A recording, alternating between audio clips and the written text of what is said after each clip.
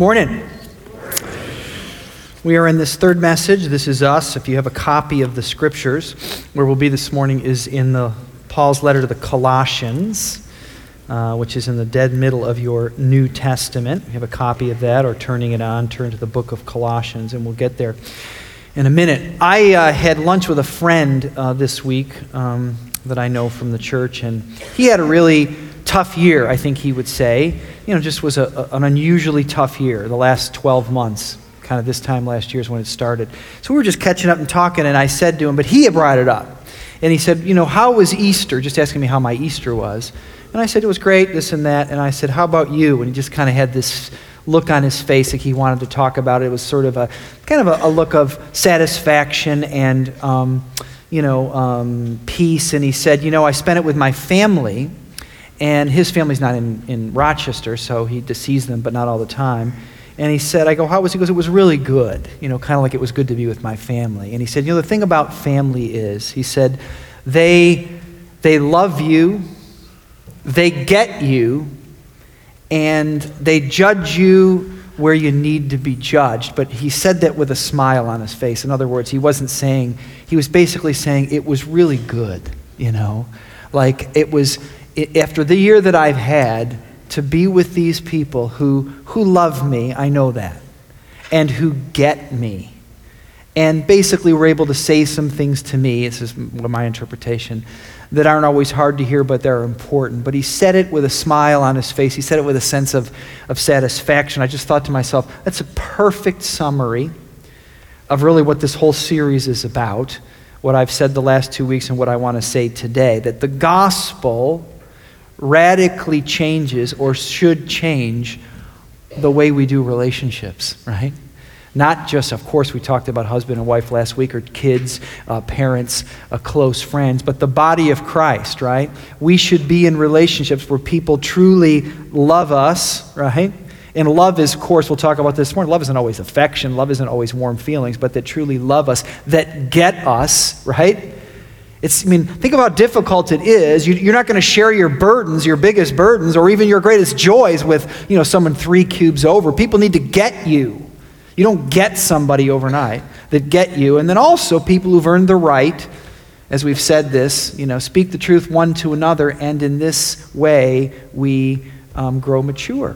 In this respect, we are mature. This is key. This is really the key idea. And we're going to look at a subject this morning, just one, in the message called to Forgive, which is about forgiveness. Because if you really want to go deeper in your relationships, doesn't matter what it is, right? Could be your spouse, of course. Could be your parents. Could be your best friends. It could be the people in your community. If you really want to go deeper, right? Conflict isn't, maybe it'll happen. There's a chance it'll happen. It is inevitable. Conflict will happen. Now, why is that? Why is it that conflict is inevitable? Well, conflict's inevitable because all have sinned and come short of the glory of God. That's why. I'm the problem. That's why we started this message. You have to begin with yourself. You're the problem. Conflict is inevitable.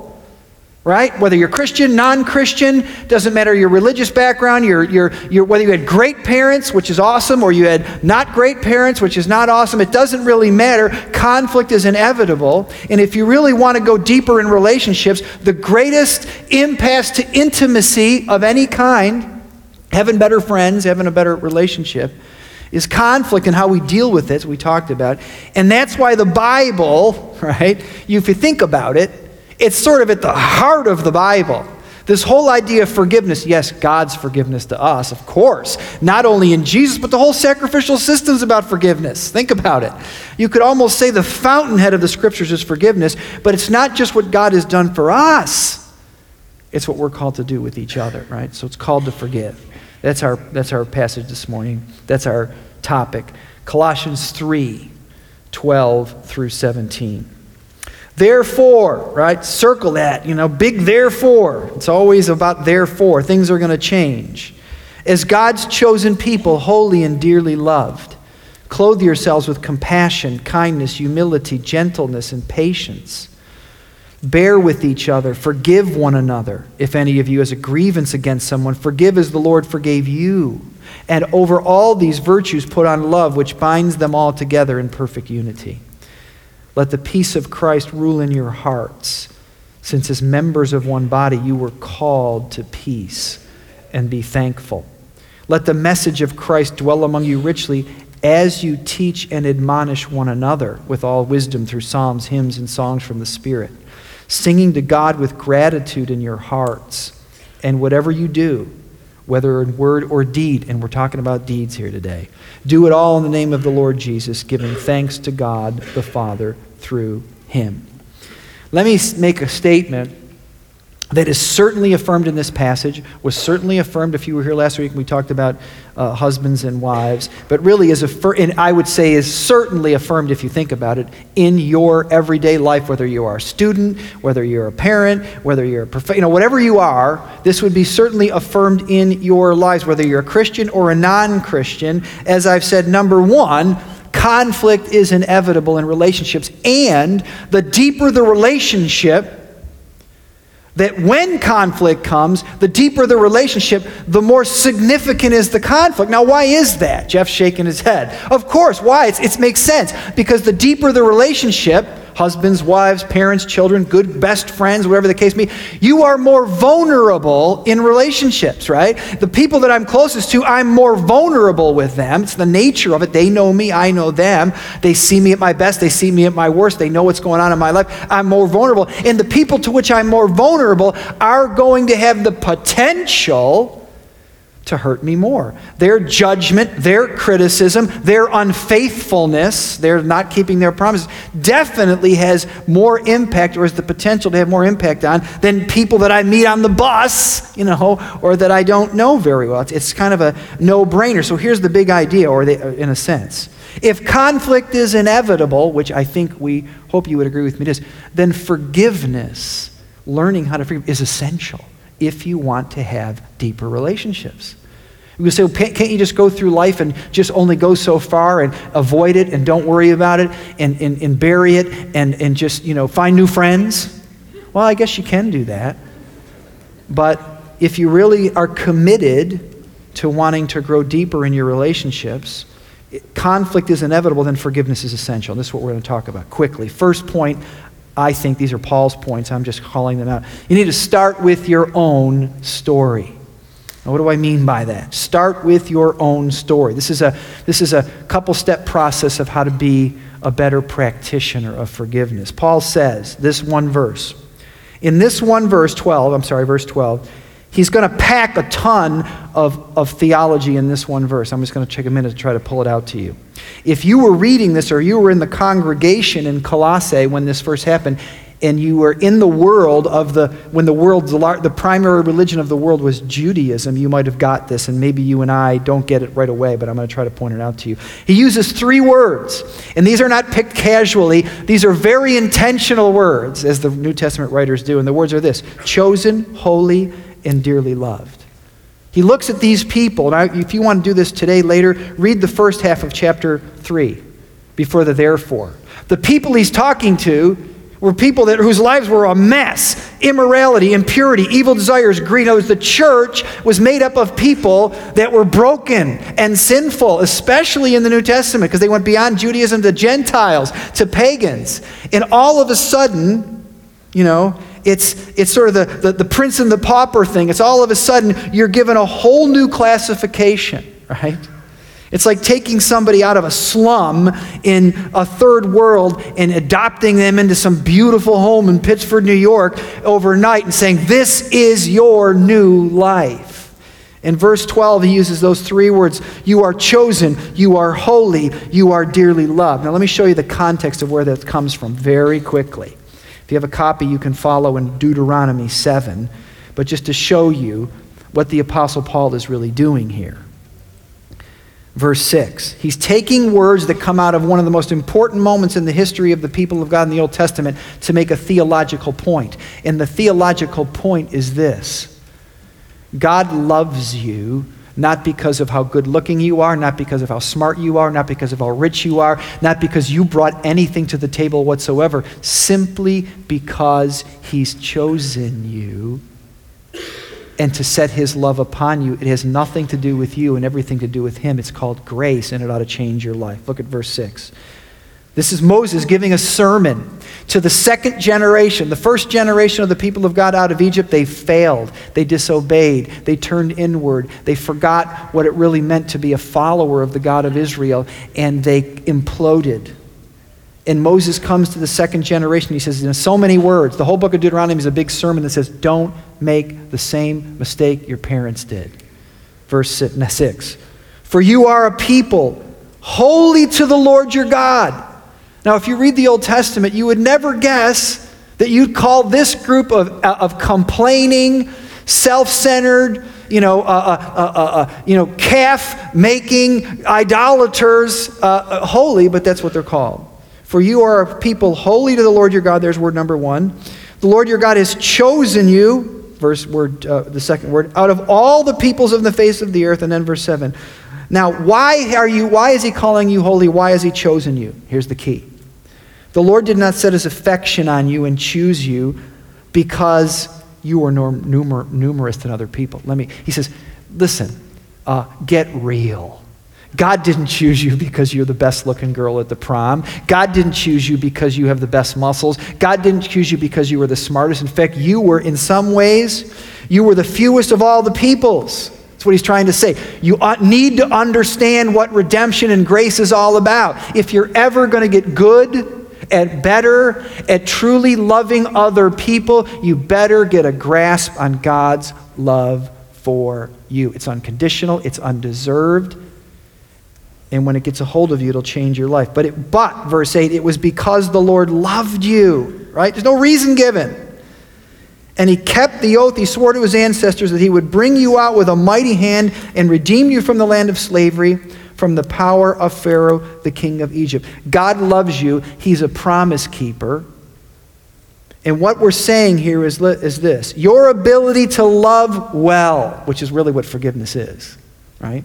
Your ability to love well is rooted in your understanding of how undeserved and how amazing God's love is for you and the disposition it creates. Verse 12. Therefore, you're chosen, you're dearly loved, you're all these things. Therefore, it should produce in you compassion and humility. What you need to do to be a forgiver to the people who have offended you, it needs to start with humility, right?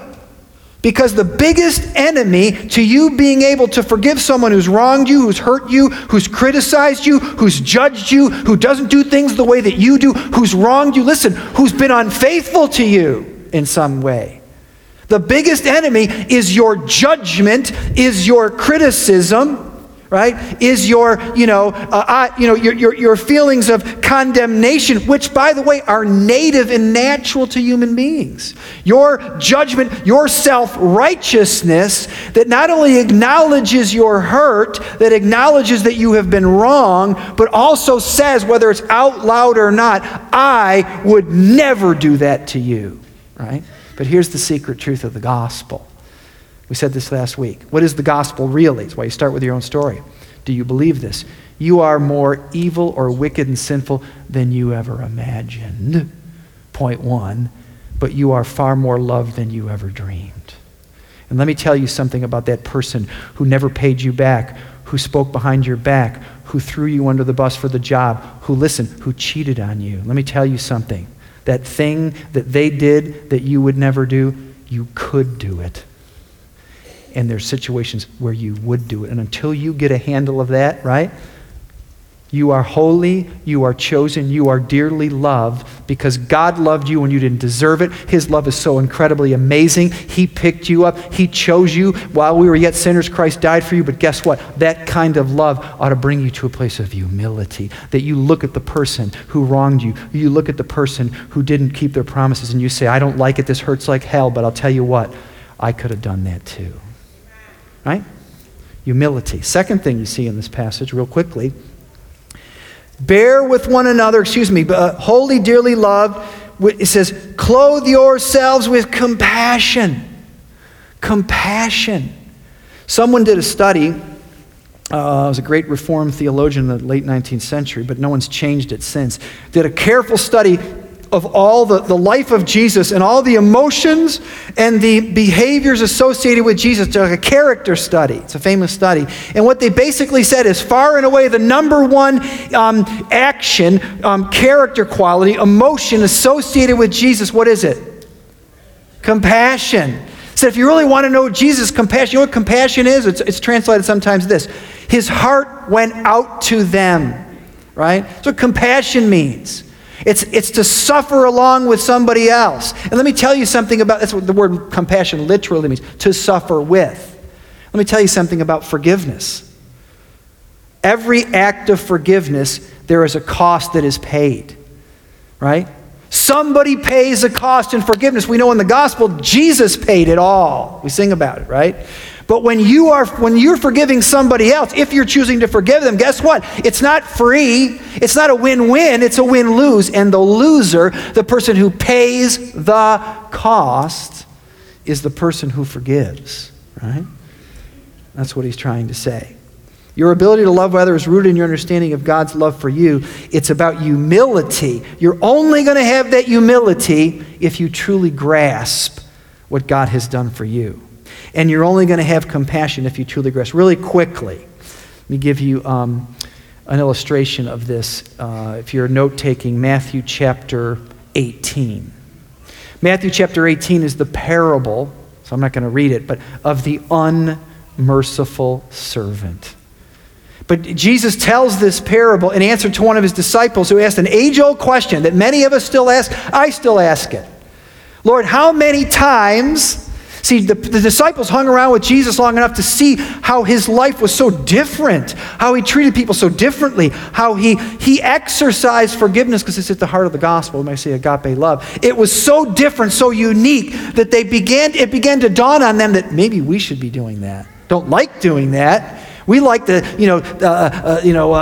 talionic justice. We like eye for an eye and a tooth for a tooth. We like that. But Jesus wasn't living that way. And then finally, Peter had enough courage to say, well, assuming this is what I need to do. So, Jesus, Lord, how many times do I need to forgive my brother or sister when they sin against me? Jesus said, great question. Great question. Now, he says what? 70 times 7, which just means a lot. But then he gives a parable. And there's so much power and truth to this parable. He says there was a great king. I'm assuming it's God, probably. Great king. And someone owed him, I think it was 10,000 bags of gold. Now, if you read the commentaries on this, it depends on whether it's, this or that denomination. Basically what they say is it's either millions or billions. But here's what I think the essence, it's a parable, it's a made-up story. In other words, it's an incalculable amount. It's almost like I'm saying, if I said, listen, this guy, he owes me $1 zillion, if I'm trying to tell a story and make a point. This guy owed something that no way could he ever pay it back. And he gets down on his knees and he begs for forgiveness. You know the story. He says, Master, have mercy on me. I'll pay it back. Please have mercy, have mercy. Don't throw my family and me into jail. And the master says, he took pity. His heart went out. He canceled the debt and he let him go. There's the gospel. You are holy. You are chosen. You are dearly loved. Not because you're anything special. In fact, you owe me so much. You're a wicked servant. But I'm going to cancel your debt. Now, this guy, you'd think he'd be bouncing on, walking, can't even keep his feet on the ground. Things would be great. And he's just, his life has changed. It's pay it forward. It's wow. This is the guy you want to borrow money from after something. Ask a favor to. And somebody comes along him, again, this is a parable, is making a point, who owes him 100 silver coins, which is about, it's not nothing, it's, let's say, 3 months' salary. 3 months' salary, whatever that is, it's an amount, but it's peanuts compared to what he was just forgiven, right? It's just a parable. And he says, have mercy on me, almost the exact same language, making a point, and the guy says, no. Throw this guy in prison until he pays back the very last penny. And then the servant, the king hears about it. And he finds out and he calls that servant together. And here's the question Jesus is asking us. He says, listen, I forgave you this incalculable debt. I canceled your debt. You remember what just happened? You begged me. You would have been in prison forever. Your kids would have been in prison forever. I canceled your debt. And did you not have mercy enough to cancel this guy's little debt? Take this guy, throw him into prison, into, almost basically saying into eternal condemnation. You think, wow, what's Jesus saying? Is he saying that it's works-based salvation, that if you forgive people, you're saved, and if you don't forgive people, you're not? No, he's not saying that. It's a parable. But I'll tell you what I think he is saying. He's saying you will not open your heart, have compassion, take pity on. You will not open your heart to those who owe you, because forgiveness is all about paying a debt, to those who've offended you. The reason you didn't open your heart to this guy who owed you something is because you've never really opened your heart to me. That's what he's saying, right? You wicked servant, did you not receive such great mercy from me? See, the problem with many of us, right? You can't really see this on the outside. But the reason we are so judgmental, the reason we are so critical, the reason we have such a hard time with offenses from our spouse, from our friends, from people in our life is because it's not about being right. The reason we do not extend compassion and with the eyes of humility to how other people have treated us, the reason we're not good forgivers, we're not good lovers, so to speak, is because we've never really opened our lives to God's love, right? You got to start with your own story. I got to start with my own story. Second thing, it starts in here, but it's ultimately about an action. You need to grant forgiveness before you feel it, okay? This is the essence of this teaching, right? That's why he says, bear with each other. If it was easy, would you say, bear with each other? Forgive one another. If anyone has a grievance against you, and then watch this, the end of verse 13. It's not a suggestion. Forgive as the Lord forgave you. The reason it's a command is you don't feel it, right? You say, well, listen, I'm going to do it when I have a warm feeling. When I finally get a warm feeling, then I'll forgive you. When this person has finally suffered enough, right? When they've earned their hurt the way they've hurted me, then maybe I'll come around to it. Let me tell you something. If you wait for that, it will never happen. Our natural response, as I said, is judgment and self-righteousness. He doesn't say wait for the warm feeling. He says you simply need to forgive. In every act of forgiveness, a debt is paid. If somebody borrows your book, borrows your grill, somebody borrows you fill in the blank, and they say, listen, Dave, I'm sorry, thanks for letting me borrow your grill, but I broke it. Well, he's got a choice to make. He can either make me pay for it, a bad idea, but he can decide. He might say, Rob, listen, it's cool, it's okay. But if he says that, if he chooses to forgive me, somebody's paying for that, right? Everything it's not just in money. Somebody steals your girlfriend, right? It's happened to me. I'm sure it's happened to many people, but I don't know. The fact that I'm thinking about this shows that I still care. But I was a grad student, and I was a poor grad student. This best friend of mine, still a very good friend of mine, and we, it was one of these things where I really liked this girl, and we saw her here and there. And we together cooked up this ability so that it was all about me. I mean, so I could meet her and be in the right place and this, that, and the other thing, and it all worked out. And I did meet her, and we did talk, and I asked her out, and we went out. And it was so far, it was like La La Land, right? Okay, it was great. And then I had scheduled, right after that, to go on this hiking trip. I was a grad student, 9-day hiking trip. And I went this hiking trip, you know how that happens. I'm just like, love the hiking trip, thinking about her, everything's wonderful. I get back, and my buddy, my partner in this whole thing, he says, I really need to talk to you. Like tonight. Why? I just got to talk to you, something really important. I'm thinking, wow. He comes and he had this look on his face like, I don't know, say his dog died, but he didn't have a dog. But anyway, the point is, like something bad happened. And he goes, listen, before I say anything, just listen to me, and I love you in this. What? He goes, you remember so-and-so? I go, of course I remember. I've been thinking about her for 9 days. He said, I asked her out while you were gone. I was like, I didn't even have a category for that. I was like, what? If he said I saw her with another guy or something, I asked her, you never said anything about this. You asked her out 5 or 8 days after I did? Why are you crazy? What happened to you? And he said, I don't know what happened to me. I'm just so sorry. Now let me tell you something. When that happened, I wasn't having warm feelings for my friend. I mean, it went on for it was probably a week. I was, this isn't the end of the world, but I was angry. But I realized something. That's what happens when we get offended. It's sort of it instantly becomes about more than one thing. Not only did I had these feelings about this girl, but I realized I'm going to lose my friend. I'm about to lose a friend over this, a really close friend. And so I had to make a decision. I didn't do it that day, but I did it within a couple days. And I said, listen, I'm going to have to let this go, right? If you read that parable, he had pity, he canceled the debt, and he let it go, right? You got to let it go. And I didn't have feelings when I did that. Now, it did help that she actually turned him down, but anyway, still, I had to let it go, guys, right? Forgiveness, you have to grant forgiveness before you. Here's what happens when you don't do it. Here's the danger.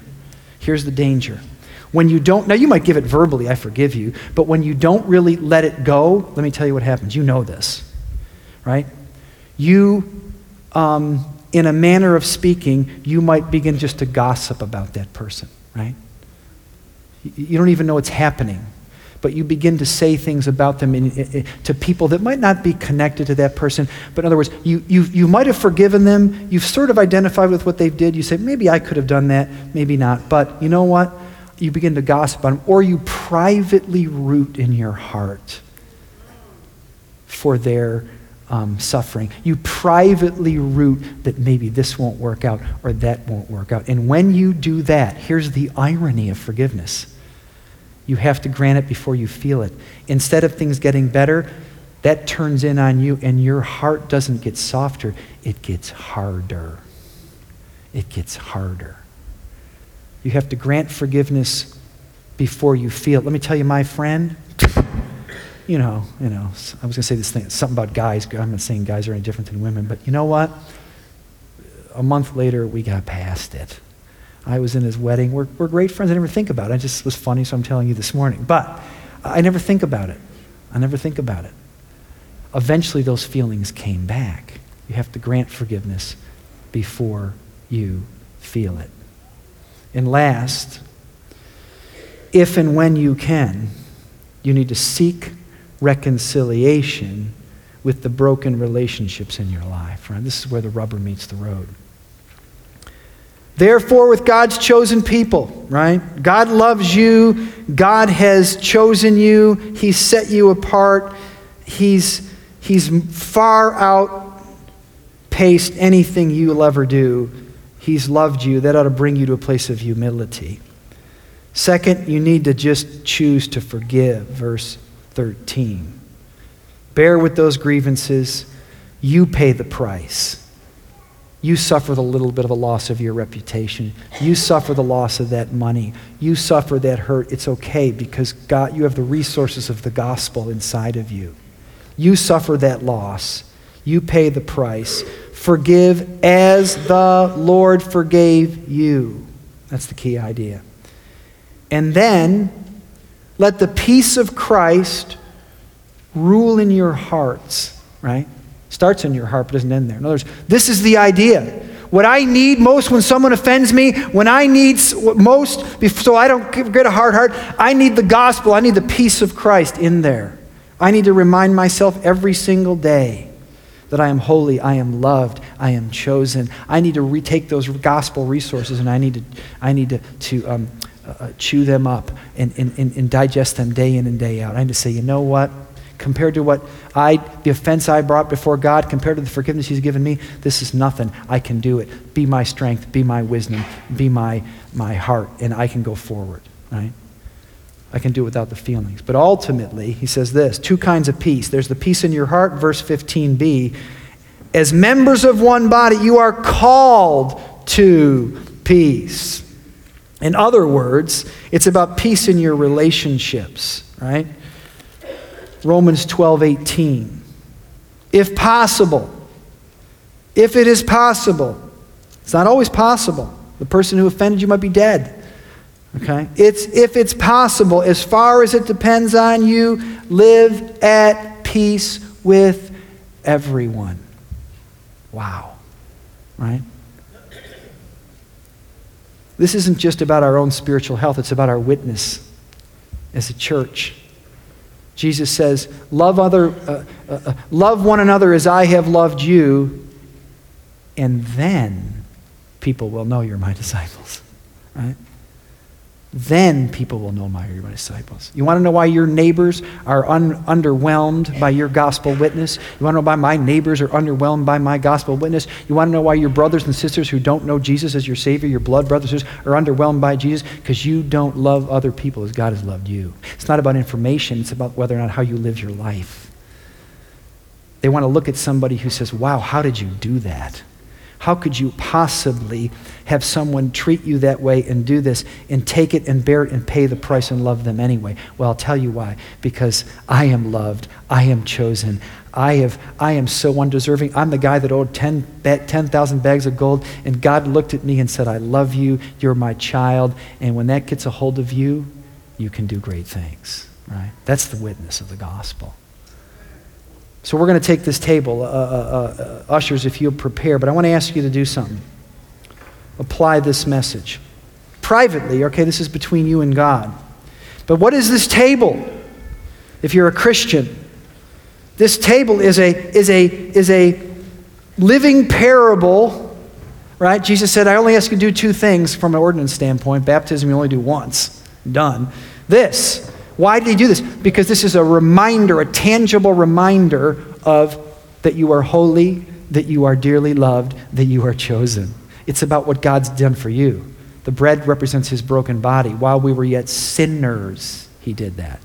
And the cup represents his shed blood. That's not buddy up affection. That's forgiveness, right? But what I would say to you is, as we prepare to take this, here's my challenge to you. We'll take it together in a minute or 3, is ask God, is there someone in your life that you need to forgive? That you've forgotten about, that you've buried, you put in a drawer somewhere. You've decided it's not important. But you didn't realize all along your heart's been getting harder and harder. Or is there someone for whom you need to seek forgiveness? Is there someone that you need to reconcile with? Because we are called as best as our ability, right? As best as our ability. As much as is possible, live at peace with all people. Is that true for you? Is that true for me? So what I want to do is, in the moments before we take these elements, I want to challenge you to bring that person to mind. Let's see if God leads a person to you. You're not going to make it all happen today, but it has to start with an acknowledgement. And if you have enough courage even, go ahead and write it down on something. You take it home with you. But write it down on the bulletin. Write it down in your hand. Okay, if that's your kind of way to do it. And then let's apply this message while we're here this morning. So what we're going to do, we're going to hand out these elements. This is for believers, for Christians here. You already know Christ as your Savior. We're celebrating, acknowledging our God's gift to us. But as you hold these elements, be thinking about this. You'll get both the bread and the cup. Take them together. They're stacked on top of each other. Just take them together, separate them, and hold them in your hand. And we'll take them together in a few minutes. But use these minutes to ask God, to say, God, is there someone that I need to forgive? Or is there someone who needs to forgive me for whom I need to seek reconciliation? I'm asking you to help me this morning. I'm going to say a prayer. I want to take a step forward. And as I take this table, which we'll do together in a few minutes, is I'm going to celebrate the great love you have given to me. I want to take a step towards exercising that love with someone else. Let's pray. Father, thank you for these minutes that we have. Use them in every life in this room. Help us, Lord, as we take this table to be reminded of what you have done for us. Help us to remember, Lord, that your love is undeserved. It is not earned. It was wholly and freely given, Lord, that we might be released to love more like you do. In Jesus' name, amen.